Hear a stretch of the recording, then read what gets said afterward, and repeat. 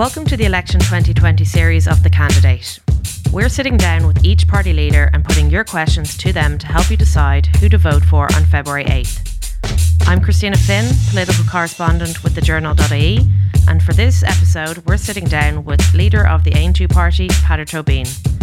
We've had a good few questions in for Aontú, one of Ireland's newest political parties, but first on your former party, Sinn Féin, you've had some criticisms of them recently. Yeah, I suppose you're right. First of all, Aontú is probably the newest party that is contesting these elections, and we're a year old. About 2,000 people have joined us.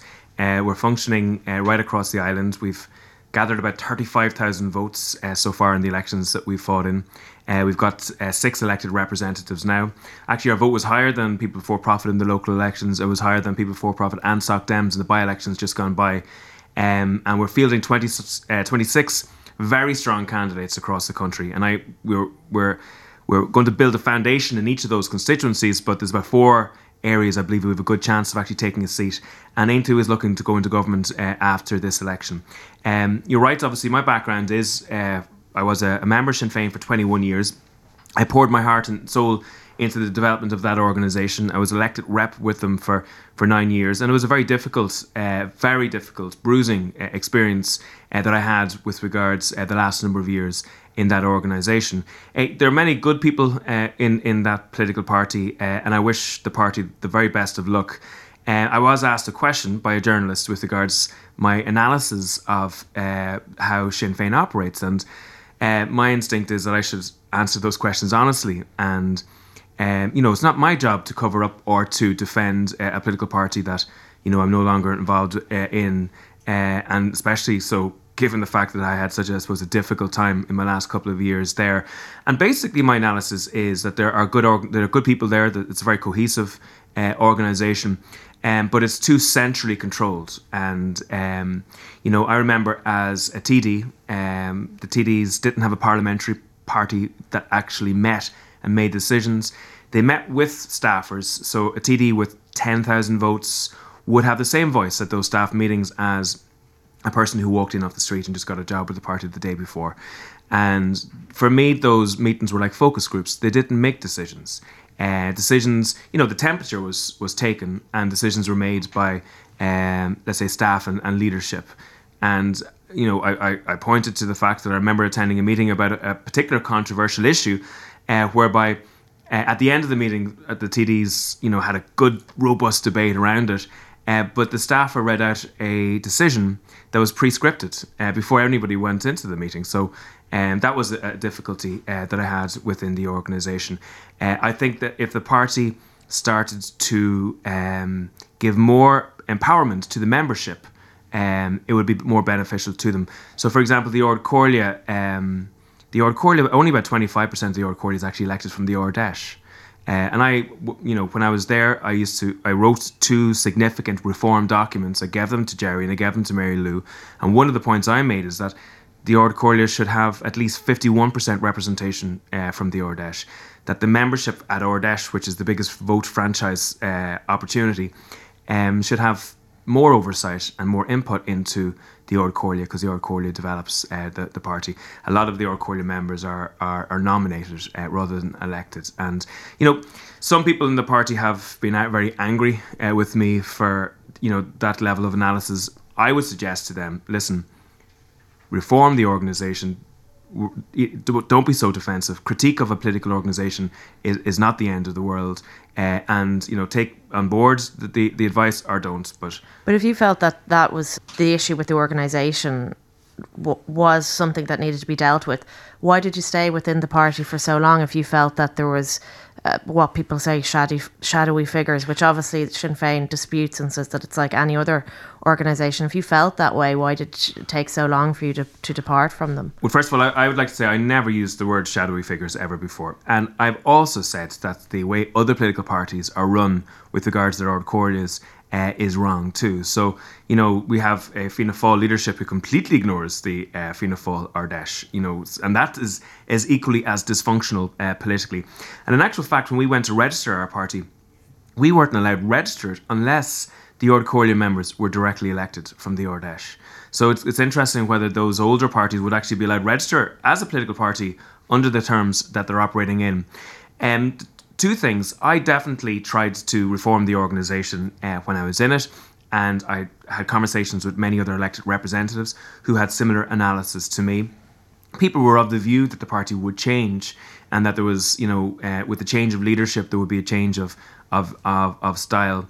And also, with any organisation, your perspective is a little bit different when you're probably in some level of conflict with them. So you see a different side of any of us, probably, and any organisation, than when you're on the sunny side, than maybe if you're on the shady side, just let's say that the side of conflict. And as I said, in 2016 and 2017, I wrote these documents. I gave them to the leadership. I sat down with them. I discussed the issues. I raised them at the Ord Corlea meetings, etc. But unfortunately, they weren't taken. Well, rather, I suppose, than discussing your past, I'm sure you probably want to discuss the party that you're in at the moment. And, when you were first formed, the issues that perhaps came to the forefront when Aontú came onto the political scene was the issue of abortion, and somewhat so the issue of immigration in relation to some comments that you made early on. And I think you've clarified some of them since then. But on the issue of abortion, we had a question from Conor O'Dowd, and he was asking about the long-term prospects of Aontú in terms of that. He was saying that it was formed based on an issue that perhaps the vast majority of young people disagreed with. So you might say, obviously, there's a lot of young people who agree with your party, but are you wary that it might be based on one issue, or that's what people view your party as? Well, first of all, there's no doubt that our party is probably now the last Dáil party that supports the right to life of everyone. And I suppose that's quite a shocking thing for a lot of people to hear. But, all the other political parties have a radically different view to us than that. But anybody who thinks this is a one-issue party have obviously not listened to us in the last year, have obviously not read any press statements or articulation that we've made on radio or in the Dáil, or have not looked on our website. In actual fact, when we launched our manifesto, we were the first political party to do so, and it was noted by the journalists that were there of the breadth and the depth of policy there. And I would say, like, for example, we have been to the fore, I believe, with regards the fact that Ireland is divided. I think Ireland's divided into north-south, first of all, but obviously between an overheating capital, that's the most congested in Europe. That's actually the 17th most congested in the planet. Is up there with the likes of Mumbai, which is a megatropolis that's just developing. And then we have a sprawling commuter belt where people are commuting from Ulster, Connacht and Munster, spending up to 3 hours a day commuting into Dublin, and that's that's actually tearing apart the fabric of family life in Ireland. But the right to life is fundamentally one of the big parts of your manifesto, which would differentiate you from a lot of other parties. It is a differentiating. The fact that we stand up for the right to life for everyone does differentiate us from every political party, there's no doubt. But there's plenty of other elements that would differentiate us from every single political party. So, for example, the candidates that we're running, we're trying to introduce the idea into Irish politics that the candidates would stand up for what they believe in. The idea that a TD wouldn't stick the finger in the air to find out which way the wind was blowing, and would actually have principles that they stand by.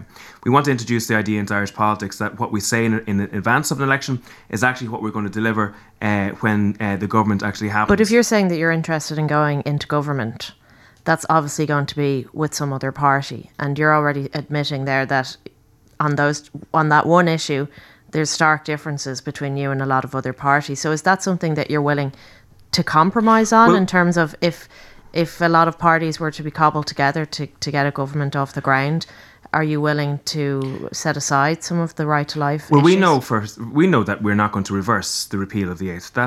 That's a decision that has been made, etc. Where our focus would be to reduce maybe the number of abortions that happen on an annual basis. One of the ways that we would do that is about 85% of the abortions that happen in Ireland are on the basis of socio-economic reasons. So because of the economic policies that have been introduced by Fianna Fáil and Fine Gael, so many women feel that they don't have the economic choice to actually have the child. So, for example, last year, 19 women gave birth who are homeless in Ireland. And, our attitude is, first and foremost, we want to make sure that every single mother in the country has the economic confidence to be able to raise their child to the full potential. That economic confidence is not there, and it is forcing many people to make decisions that they wouldn't already make. So, rather than allow for a situation where young families are in such economic constraints, Aontú's first objective is to make sure that they actually have an economic choice. And just on the issue of abortion, it was something that was also raised in terms of a lot of the other parties would be pushing forward with the exclusion zones, and I was wondering what your position is on those. First of all, I would have very little tolerance or time for many of the methods that are used by certain individuals with regards what's happening outside of some of the maternity hospitals. However, I do believe that, in the right to protest. I just think it's interesting that Paul Murphy and his friends surrounded an elected TD for hours and hours and hours in a very, very difficult manner, went to court to vindicate the right to protest. It was vindicated, and yet the same people are actually saying that individuals standing silently outside of a building don't have the right to protest. In a functioning liberal democracy, people have the right to free speech and to protest. And when we start to roll back on those freedoms, we actually weaken democracy. One of the things that Aontú is about is to try and actually to challenge the groupthink and the herd mentality that exists in Irish society. Ireland is a phenomenally uniform place, and in the 1950s there was a uniformity, and anybody that deviated outside of that uniformity was banished as such. And Ireland in 2020 is a phenomenally uniform place. It's just it's the policies are the flip side of it, but the intolerance is there. And I think when you see people talking about trying to stop freedom of protest, I think that's a dangerous thing. Bernard Conway was also in touch with us, and he wanted to know what parties Aontú would consider forming a coalition with, or was there any particular party that would just be a red line for you that you would not talk to? Well, the political party that's probably the most difficult for us to be involved in would be Fine Gael. We just think that Fine Gael equals division. I mentioned the division that exists in Irish society in a spatial fashion. But if you look at Ireland's divided between those who have access to housing and those who don't, those who have access to healthcare and those who don't, those who have access to a decent income and obviously those who don't, and those who have access to somewhere safe to live and those who are cursed with phenomenal violence. And I don't think that's by accident. I think ideologically Fine Gael are appealing to those who live on Fine Gael Street, and they have purely in marketing terms, identified their target audience and have delivered a political platform towards those. Aontú, the word Aontú means unity. We believe that everybody lives under the same sky and that we are responsible for everybody else, no matter how weak or vulnerable or disadvantaged they are. And what we're looking to do is actually create one Ireland whereby we are all in this together with regards resources, with regards income, with regards services. And that's why I suppose Fine Gael would be hard for us to go into government on with. That issue of unity, Peadar Tóibín was in touch, and she wanted to know what your party's plans for reunification were, and when exactly would you see that happening? Yeah, so first of all, we were the first political party to introduce the idea of a new Ireland Forum. And that the idea of that is that we would bring together all the political views in Ireland and the civic society organisations. And we would set out three objectives. One, to strengthen the All-Ireland economy, because the All-Ireland economy hasn't got the attention that it needs. Two would be to see how best we can mitigate against the worst excesses of Brexit. And three, how actually we can start to develop and to create a united Ireland. And we are practical Republicans. We believe in the idea that let's talk about people along the border region having access to healthcare on either side. That about one Department of Education, about Gardaí and the police actually working together to border crime is a big issue, and yet the criminals can get across the border for them, but there's a hard border for the police forces on the island. There's 1,000,001 individual practical steps the state can take which would have the effect of improving the quality of lives of people, but would actually reduce the height of the border and make that it easier to get to that sunny day when we actually do obviously have a united Ireland. And just touching on the issue of immigration, that was something that kind of dominated the launch of your party a year ago in terms of comments that were made. what exactly is the position within your party on immigration, and particularly on direct provision? It's a narrative that has come out over the last number of months, some would say rather concerning. We're talking about Uachtarard and, some of those protests which are looking to stop people coming into the towns. What exactly is Aontú's position on issues like that? We said something very controversial at that party launch. We said that Ireland should have a conversation about immigration. And we were lambasted from a height from all of that group views and herd mentality. And it was very clear to us that many people believe that immigration should be a taboo subject. We don't. We think that we are adults living in a modern country. There should be no taboo subjects. And the fact that we said that, it's interesting that the summer was followed by all of these different protests outside of direct provision sites. So in our view, if you don't have a respectful and reasonable discussion around the issue of migration, what you simply do is you push people who may have, let's say, concerns around it into the hands of those who won't be respectful or won't be reasonable.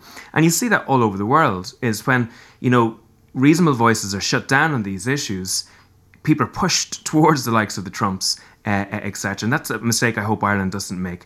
We believe that anybody who's fleeing violence, famine or war, that we as a country have a human responsibility to offer them refuge within international law. We also believe that migration is a part of a normal functioning society, that migrants make a fantastic contribution to Ireland, and that many of our services simply would not function without it. But we also understand that there are many pinch points within Irish society, and many people have anxieties. And an example would be the issue of those direct provisions. So we have a lot of rural communities where, there's very few, if any, jobs left in them, where there's maybe no doctor, no public services, very little transportation. And without any consultation in advance, the government comes along with the decision to open up a direct provision centre. What we're saying is consult with the communities that you're going into. Don't go in there and tell people that you're going to do X, Y, and Z. Consult with them first. Bring them on side. Actually, I believe there's a generosity in the hearts of most Irish people. And most Irish people, if they feel that the services are in place, and if they feel that the numbers are proportionate, most Irish people will be happy to reach out and give people refuge. And if there was anyone in your party that spoke out with some of the language even that was highlighted from Noel Grealish over the last number of months, would that be a sort of thing that would be tolerated within Aontú? Well, first of all, we'd have no tolerance for any level of racism, any level of discrimination. It's very important for people to realise that Aontú is a Republican party in the nature of wolf tone. We believe in a pluralist Ireland of Catholic, Protestant and dissenter. We believe that everybody should be who they are to the full extent, without fear or favour. And anybody who obviously discriminates on the basis of the colour of the skin or the colour of their eyes or either background or religion or orientation, that's not acceptable in any way for ourselves. And we would ask people when they're communicating on this to be respectful and to be reasonable. And hopefully people will respond to that. I just want to play you a recording we have here from one of our readers who had a question also for you. My name is Colette. I'm from Portlaoise, and my question for Mr. Tóibín is, what are his views on mandatory sentencing as proposed by Fianna Fáil, the incarceration of people with mental illness, and the lack of forensic hospital beds in the criminal justice system? So kind of touching on the criminal aspect and also I think on mental health issues there, what sort of proposals would Aontú have in terms of those issues? Crime and health are such a huge issues that have arisen in this election. Okay, absolutely. And first of all, I would say with regards to mental health, about 6% of the spend, 6% of government spend goes towards mental health in health. We believe that should be about 10%. The CAMS services currently throughout the country are nowhere to the strength they should be needed. So in a county like Meath, where there should be 5 CAMS teams, there are 3, and those 3 are not fully staffed. And I know there are 2,500 people currently waiting for their first appointment with a mental health clinician. Some of those people over a year.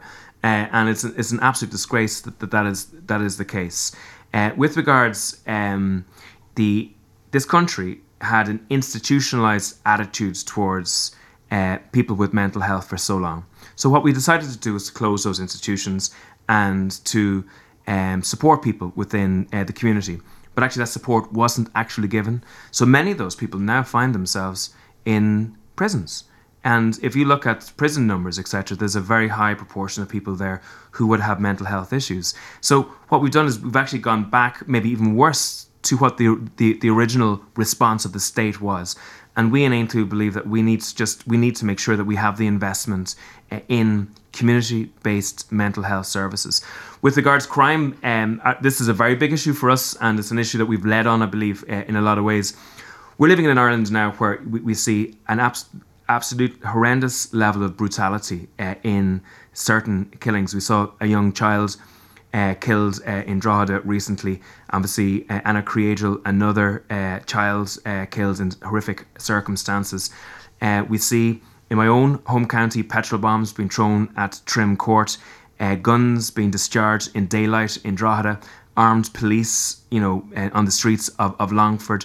7,000 people have died from drug problems in the last 11 years. That's the population of Ballinasloe. So the response to this has been incredibly poor. First of all, the state has not properly invested in those communities.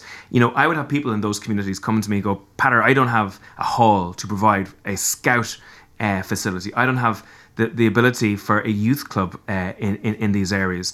And the level of investment is not going into creating jobs and prosperity in those areas.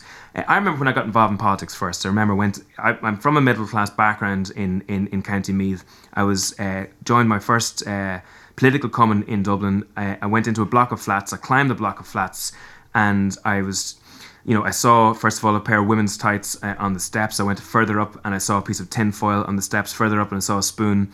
And at the top of the steps, I saw a 17-year-old boy, and he was foaming at the mouth, and it was very clearly he had taken an overdose.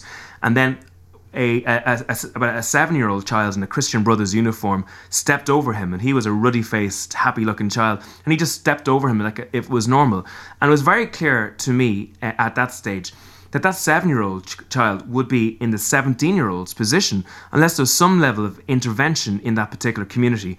And my attitude is, even if you've no humanity about yourself in trying to stop people falling into this type of disaster, on an economic basis, even if you're a Fine Gaeler, let's say, on an economic basis, there's a massive cost in the prison system, in crime, in non-productivity, in not dealing with these issues. Decriminalisation of drugs, would that be something that Aontú... I would be very cautious about decriminalisation, I'll be honest with you, because I think the decriminalisation experiment has still not really been analysed. I think the jury is out, and if you look at what's happening in Colorado, there's really mixed results coming out of that with regards to the damage that it's doing to people's minds, and to the damage it's doing to other types of crimes as well. I do think that we do need to tackle drugs in a new way. Obviously, we have to tackle supply with true Gardaí. Our Gardaí levels are still not up at the per capita levels that they were in 2009. But we also need to look at it in the demand level. We need to start really educating children about how disastrous these steps can actually be. But I would actually be calling for mandatory drug testing at drink driving tests. Drink driving tests have radically changed the behaviour of so many people. On my Father's Day, it would have been totally normal for a person to have a few pints and get into a car. And yet most people, my age, I was going to say our age, but my age would in fairness, think 100 times before they'd actually do and something. The same, like, you think that would have I think to a certain extent, if a middle-class person who's recreationally taking drugs in the weekend knew that decision could lose to a loss of licence, I've no doubt that it would have an effect on their desire to do it. With regards Gardaí, we really... The Gardaí level, in Meath, for example, there's a whole swathe of the county, 30 miles wide, 15 to 20 miles north, and on a Sunday, there's 5 Gardaí on duty. And if there's a call out for an arrest, that's down to 3 Gardaí, who can hardly then do the phones, never mind actually execute any type of action on behalf of people. So we really need to get to a situation where we have a proper Garda presence. We also need to invest in mental health services. There's no dual diagnosis services of any sort really in the country for people with mental health issues and addiction. In Meath, there's no residential rehabilitation beds for young people. So if you're a kid and you want to come off drugs, that option isn't there for you at the moment in many counties. And you're from Navan yourself. You're fighting for that train as well with, I think, Fianna Fáil now have said they'd also like the train. And I think it's been in the works for some time there. Who promised it there a number of years ago? Yeah, so it's been promised for about 20 years. I've been involved in the Meath on Track campaign for that period of time. I'm the chair of it since 2016. And it's been very apparent since about 2015 when obviously traffic started to build up again. There's been real damage done there. And for us, this is a really important issue. This is up there with housing, with healthcare, as with regards importance, because there are so many people now who don't see their kids during the week whatsoever, who are only seeing them on the weekend. There's so many people whose relationship with their children is telescoped into 40 minutes of stress every single evening. This is having a radical mental health effect, I absolutely believe, on many people, and physical difficulties. There's the stress of, if a bus is full, do I get on time for work? I think as a country we really need to reorder the spatial development of Ireland. So what Aontú is looking to do, and this is I think one of the most radical proposals of any political party in Ireland, we're looking to develop an international city somewhere else outside of Dublin. We believe that Ireland is becoming a city-state, and as a result we need to build a city of international importance somewhere else in Ireland so that it grows to a certain level that it can draw down international investment in its own right, that it goes to a critical mass, that it becomes a counterbalance to the sprawl of Dublin. Now, the first question I get asked as well, where do you want that to go, Peadar? My instinct is don't have politicians anywhere near that decision, because if it's going to be politicians involved, it'll be one for everybody in the audience. It'll be diluted down to the level that it'll have no impact whatsoever. It's our job to create the criteria under which a competition for the selection of that city is done, but we shouldn't be the politicians should not directly choose. Is that not sort of decentralisation or? Well, if you look at in Denmark, for example, Denmark had a problem that Copenhagen was too outsized with regards to the rest of the country, so it selected Aarhus. I think it had a population of about 60,000 people. It started to front-load investment, infrastructure, jobs, population into Aarhus, and then it grew to a city of international importance. And now it draws energy away from Copenhagen to Copenhagen's benefit. And we need to do something like that. I'm suggesting in the north we do something like that, and in the south, so that there's two international cities that are growing. Now, these are not to be built from scratch. They would be a provincial town or an existing city that would actually make the grade for this type of project. Well, it sounds like an ambitious task there from Aontú anyway. But thanks so much for coming in to us today. Really appreciate you taking the time and answering the questions. Thank you. Thank you for listening to The Candidate with me, Christina Finn. Thanks once again for all your questions, and we're sorry if we didn't get to include yours. If you'd like to listen back to our interview with some of the other political leaders, you can find them wherever you get your podcasts. This episode was produced and co-edited by Laura Byrne. Please leave us a review and rating wherever you get your podcasts, and more importantly, share with a friend you think will enjoy them.